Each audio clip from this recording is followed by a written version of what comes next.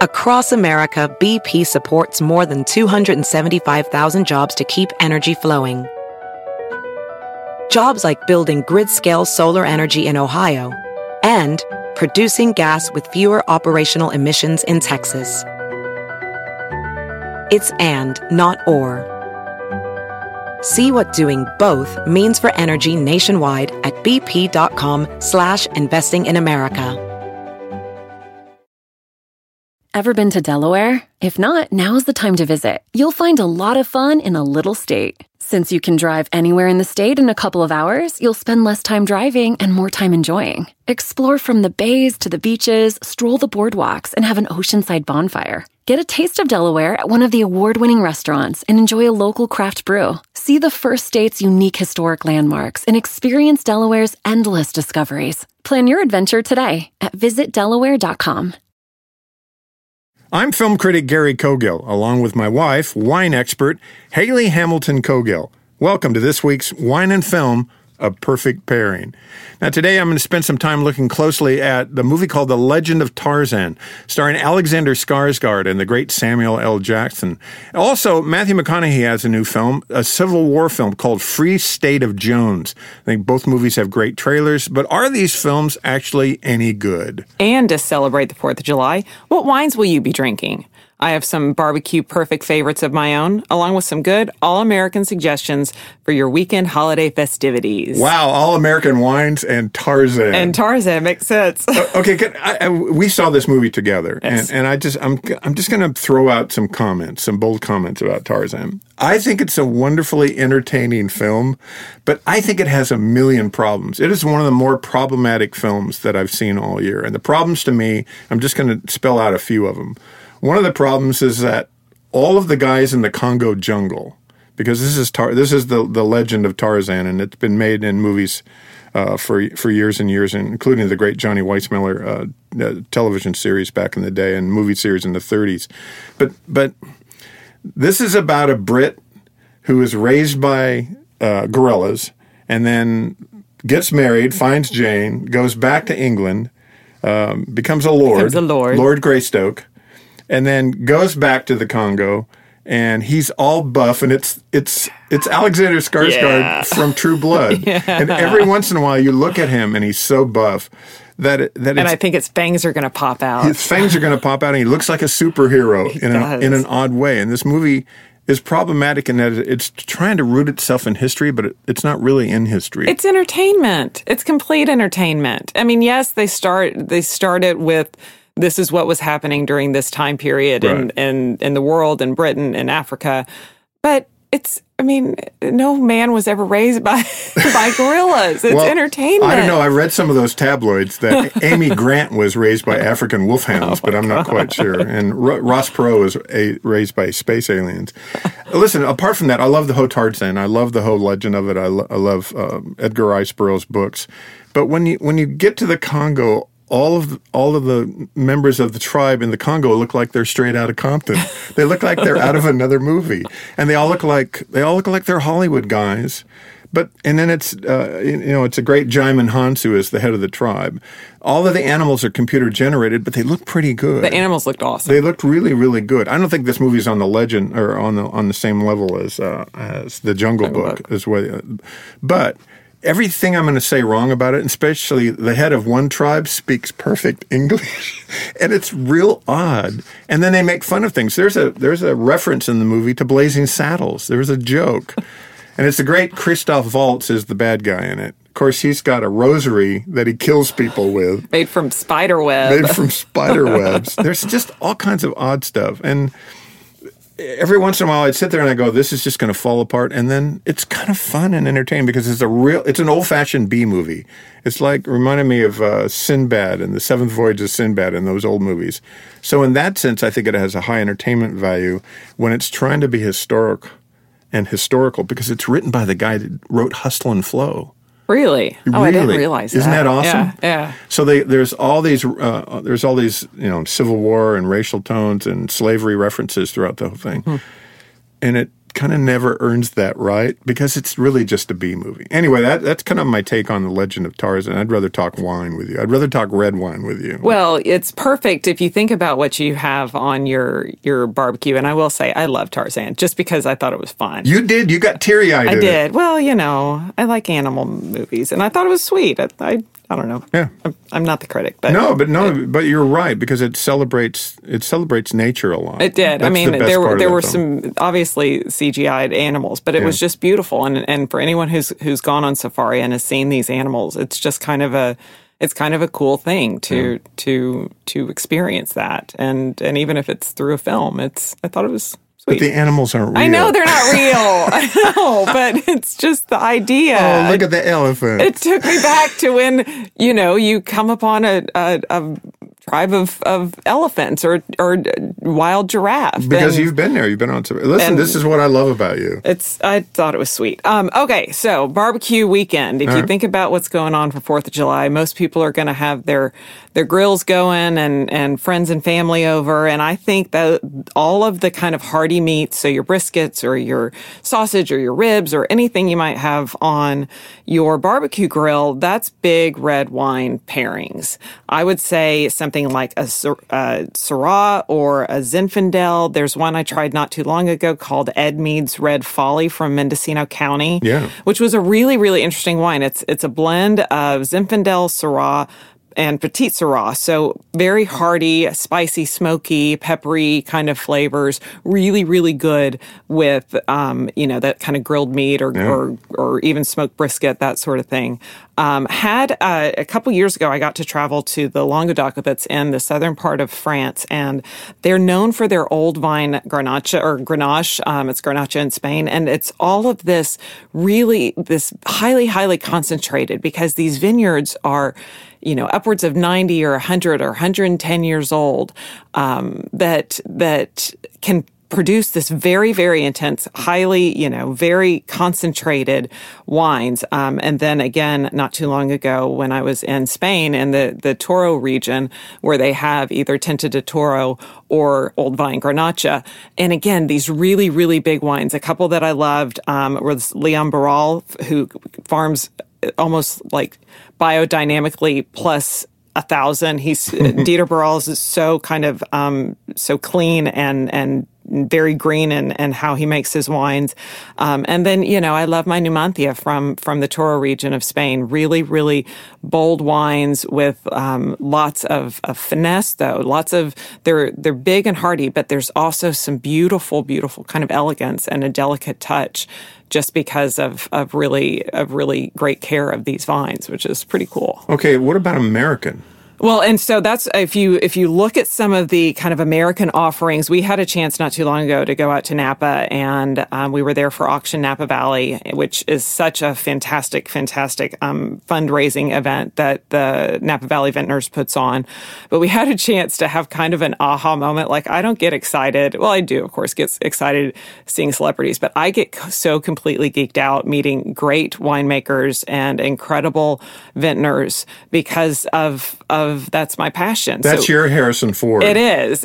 And so we had a chance to have lunch with Andy Beckstoffer and his son David Beckstoffer, who has recently started making Kata, which is his own wine. But Andy Beckstoffer is kind of a legend in Napa Valley for growing incredible Cabernet Sauvignon. And he's very, very particular. He's a very clean farmer and kind of, Andy never wanted to be a winemaker. He just wanted to take great care of these heritage vineyards that also have roots dating back to the 1800s, like some of his vineyards.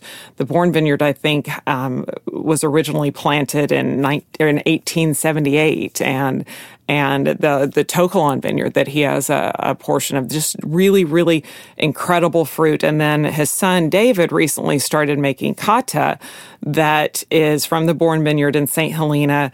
So it's a big classic Napa Valley Cabernet, but there's also such elegance. And when we had lunch, we tried several of them, and that was your favorite. Well, that Cata just knocked me out. It's also pretty pricey stuff.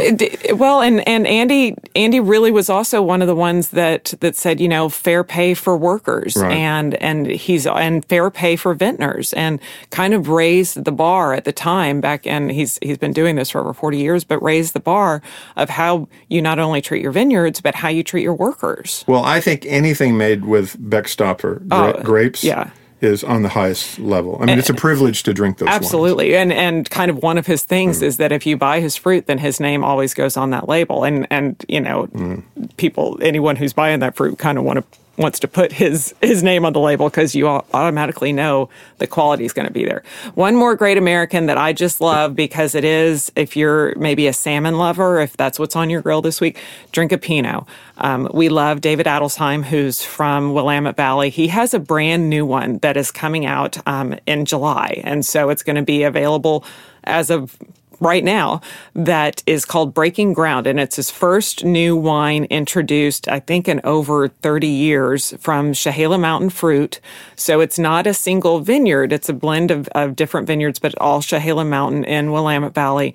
Really, really light, nice, and it definitely has the classic Willamette Valley, Oregon Pinot notes of earthiness, but also lots of wild strawberry and some nice soft herbs. Really, really beautiful wine. I'm so excited that David's introduced this and that it's going to be available now. I'll drink anything with Adelsheim's name on it. He's the nicest guy in the world. Yes, yeah. we're so excited. And then Mac McDonald. Oh, well, and that's another, if you are a Pinot fan and maybe you like California fruit instead of Oregon fruit, I think often California Pinots maybe have a little bit more fruit forward, whereas some of the Oregon ones can be a little bit earthier. We have such a dear friend that we've gotten to know over the years called Mac. His name is Mac McDonald. His wine is called Vision Cellars. Mac's a good Texan, started as a son of a moonshiner in East Texas, and his mom gave him some blackberry wine at one point, and he said, "This is what I want to do," and then fell in love with great Burgundies, which led to great California Pinot. And he's one of a handful of African-American winemakers in the country, which is still kind of shocking that I think he's maybe one of 7 or 8 or 9 at this point. But really just loves great Pinot Noirs. His Gary's Vineyard Pinot is one of, I know, your favorites. Well, that's because it's named after me. Well, don't tell Gary Pisoni. But and Rosellas, and then he brings in some Marin County fruit. But just a great, passionate guy. He's also, he worked in California in the railroad industry for many years and kind of started this as a side business. And bless his poor sweet wife, Lil. I think that Lil thought that they'd do this for a handful of years. And now I want to say they've been doing it upwards of 10, 15, 20 years. And she's like, when are we going to retire and ride off into the sunset? But I think these are great wines. They're beautiful wines. These are great wines for grilling. And they're great. Exactly. Yeah, they're great.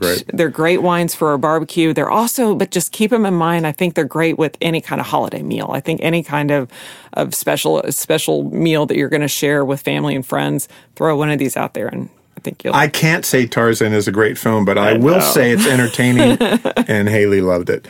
By the way, when we come back, Oscar-winning Texas actor Matthew McConaughey is going to tackle a rare unknown story. It's about the Civil War. It's directed by Gary Ross. And Haley comes back with some lighter wines to recommend for the 4th of July holiday. It's not always about big fat reds. When wine and film, a perfect pairing, continues.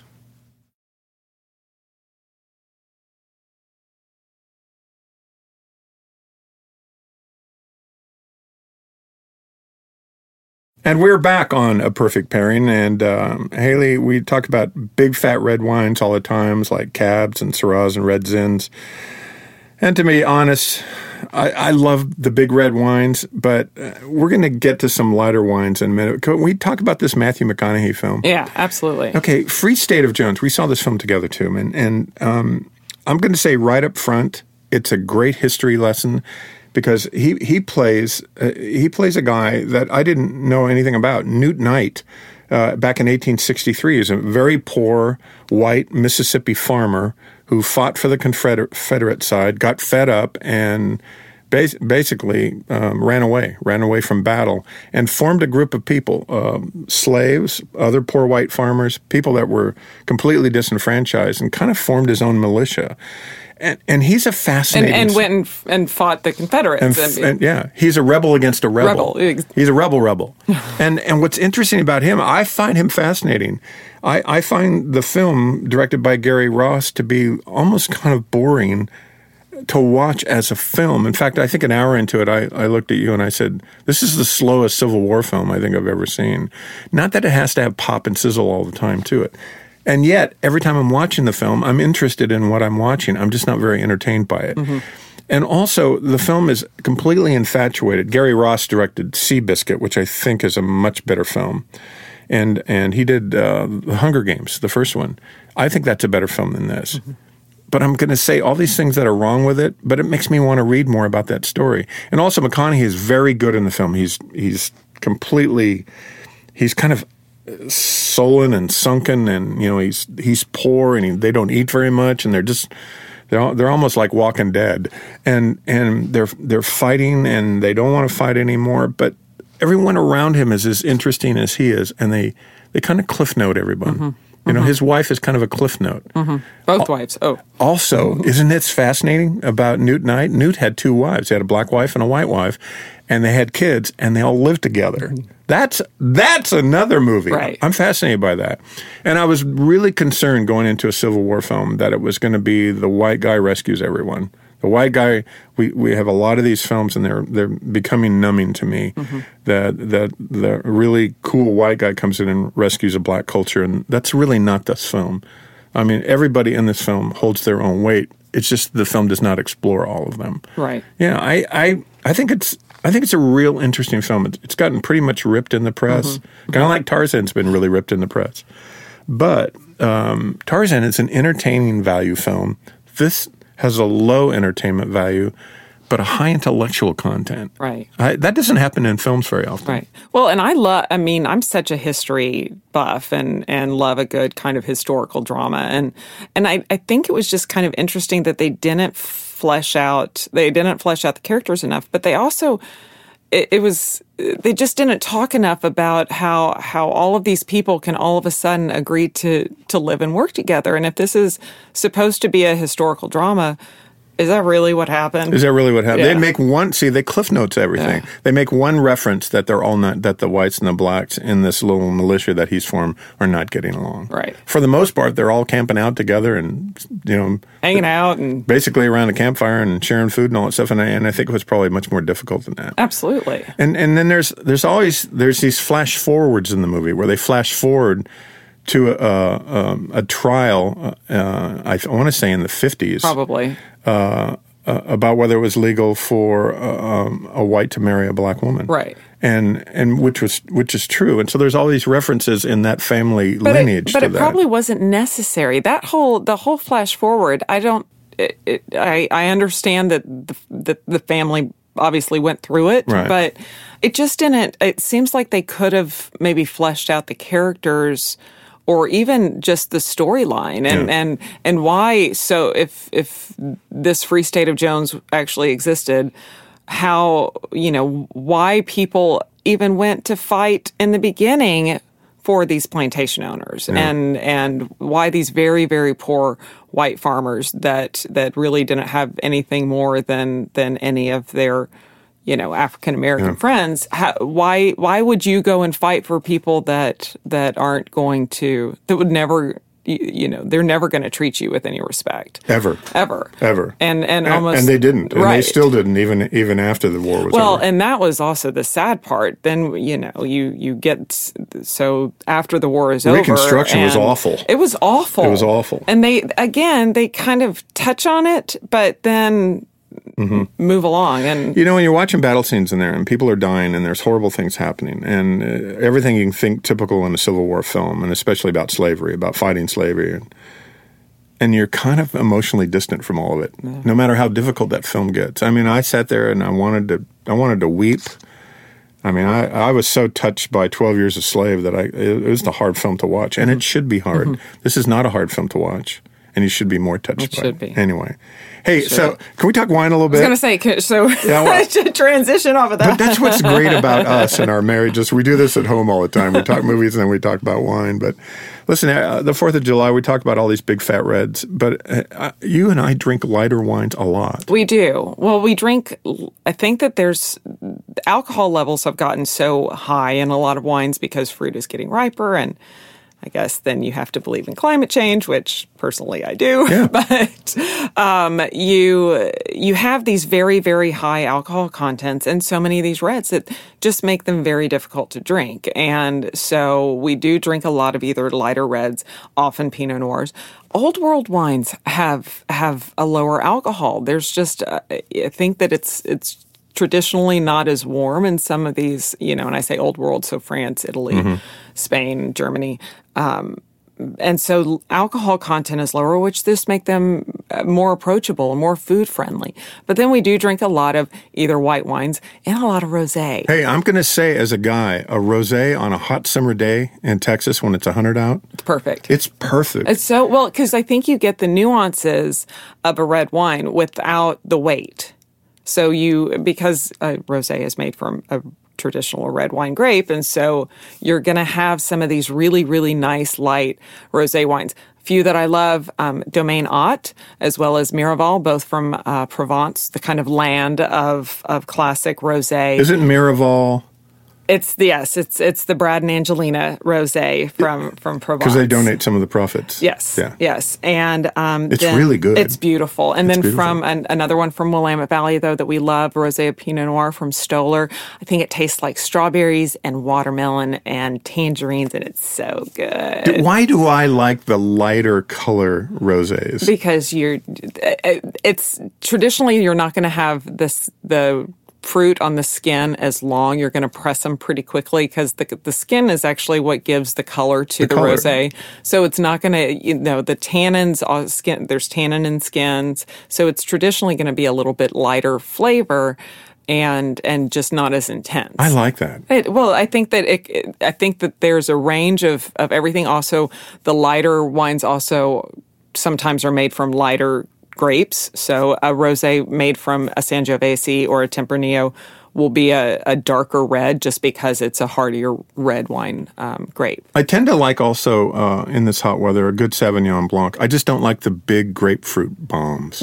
I agree. And there are a few that we love. We had one the other night from Ladera, which is up in Napa Valley. That's beautiful wine. So it had a lot of citrus, but it also had these tropical pineapple flavors, and we paired it with just a lovely little salmon with kind of a wasabi pea kind of puree that was it was the perfect little balance. I thought it was beautiful. Another one, we had a chance to visit Cuvaya-san not too long ago out in Napa, and their Solitaire Carneros Sauvignon Blanc from the Solitaire Vineyard, just beautiful, really light, nice and kind of grassy, and still had some of that nice citrus, but not the big grapefruit punch, because I'm not as much. We tend to not like the big intense ones as much. Yeah. Hey, I've got a couple surprise questions for you when we come back, and I assume you do. We're going to take a little break on A Perfect Pairing.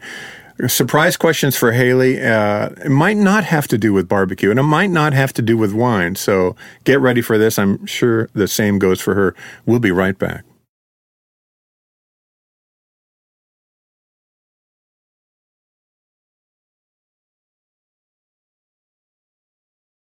Hello again, and welcome back to Wine and Film, A Perfect Pairing. I'm Gary Cogill, along with Haley Hamilton Cogill. We talk about wine, we talk about film, and I'm going to throw a random question at you, Haley. So here we go. For a guy who loves barbecue, and I do, we live in Texas. It's some of the greatest barbecue in the world, if not the best. But gosh darn it, sometimes I just want an ice-cold beer. And I'm finding the more wine I drink, the more I'm starting to like beer. Well, I love that. Is that odd? Do you find this a lot? I would say sometimes it's the opposite, because it's hard sometimes to get guys to drink wine when they're so used to drinking beer. I flip-flop the whole thing with you. Yeah, but I think that it seems the beers that you like are more kind of the artisanal craft beers. A lot of our local Dallas breweries you seem to like a lot of good Hawaiian beers that we love, but a good IPA or something that has a little bit of weight. That's not just your typical kind of, I don't want to say brands, but your light American beers. You want something that has a little bit more character. Oh, some of them are like flavored water. and I've been a connoisseur of those beers. But all of a sudden, I'm finding that maybe it's my palate because of wine, because I'm exploring wine with you in our world together, that when I explore wine, I often in talking to winemakers with you, they want to go have a beer. Well, I think that at the end of any day that you've been tasting wine or making wine or working in a winery or in a vineyard, if you're tasting wine all day, your palate gets exhausted, and all you want is something light and bubbly. And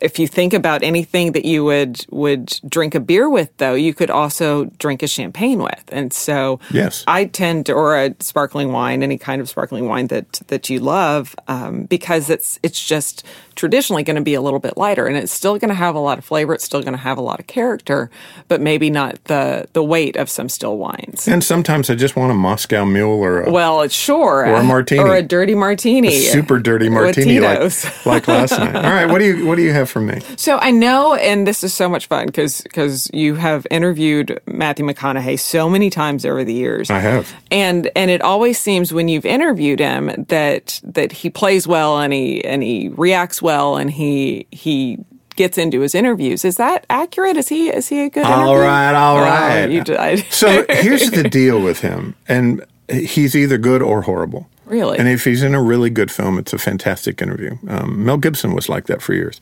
But every once in a while, when I used to interview back in those bad romantic comedies, like with J-Lo and some of those films, he was in a bunch of bad films for a long time, kind of became an industry joke. Mm-hmm. And I would ask him a question, and he would take 30 seconds of just looking around the room. Wow, Gary, and he'd starting to sound like Al Pacino, but he would not, and he'd look around the room and grandstand everybody, and then finally look at me, and I'd say, Matthew, I'm right here. Can we talk? I'm right here.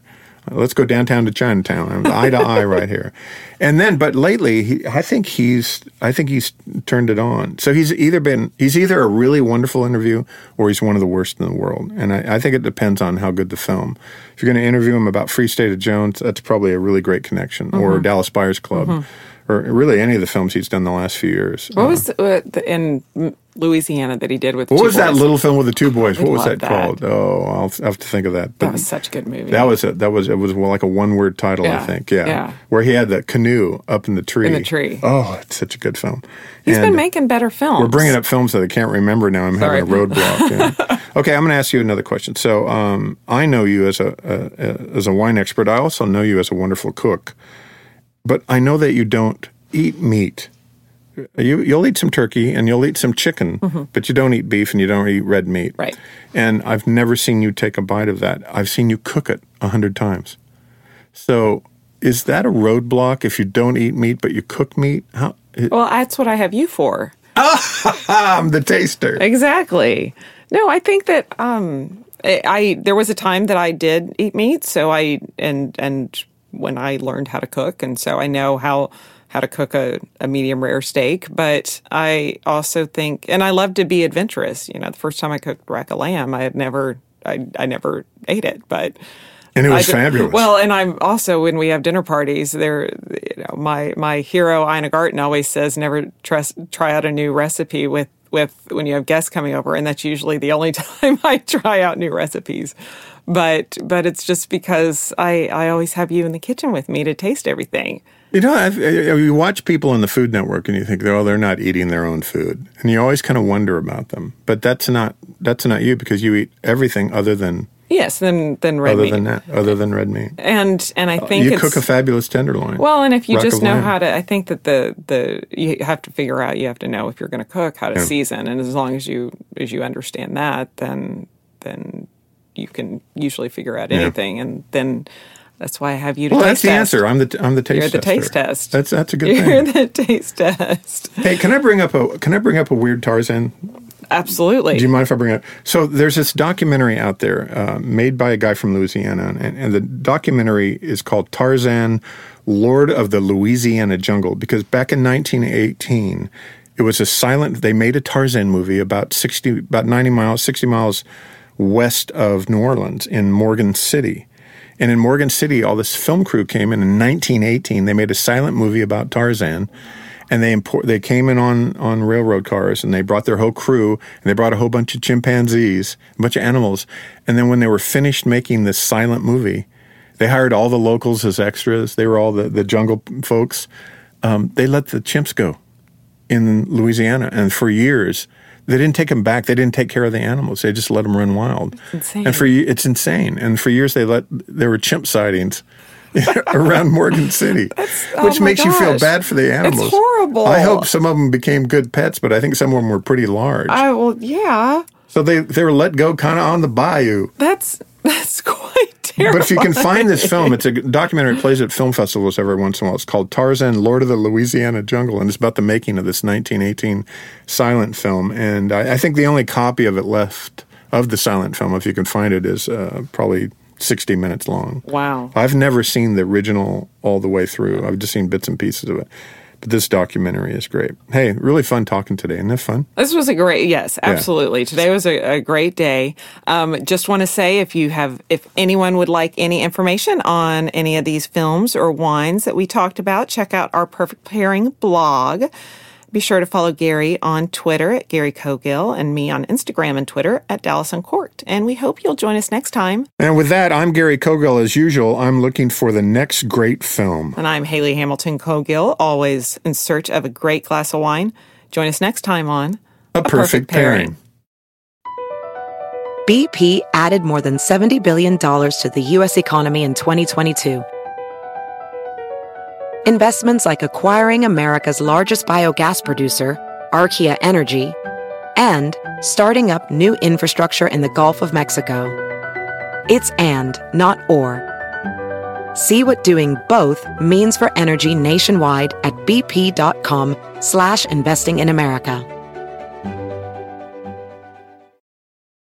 Ever been to Delaware? If not, now's the time to visit. You'll find a lot of fun in a little state. Since you can drive anywhere in the state in a couple of hours, you'll spend less time driving and more time enjoying. Explore from the bays to the beaches, stroll the boardwalks, and have an oceanside bonfire. Get a taste of Delaware at one of the award-winning restaurants and enjoy a local craft brew. See the first state's unique historic landmarks and experience Delaware's endless discoveries. Plan your adventure today at visitdelaware.com.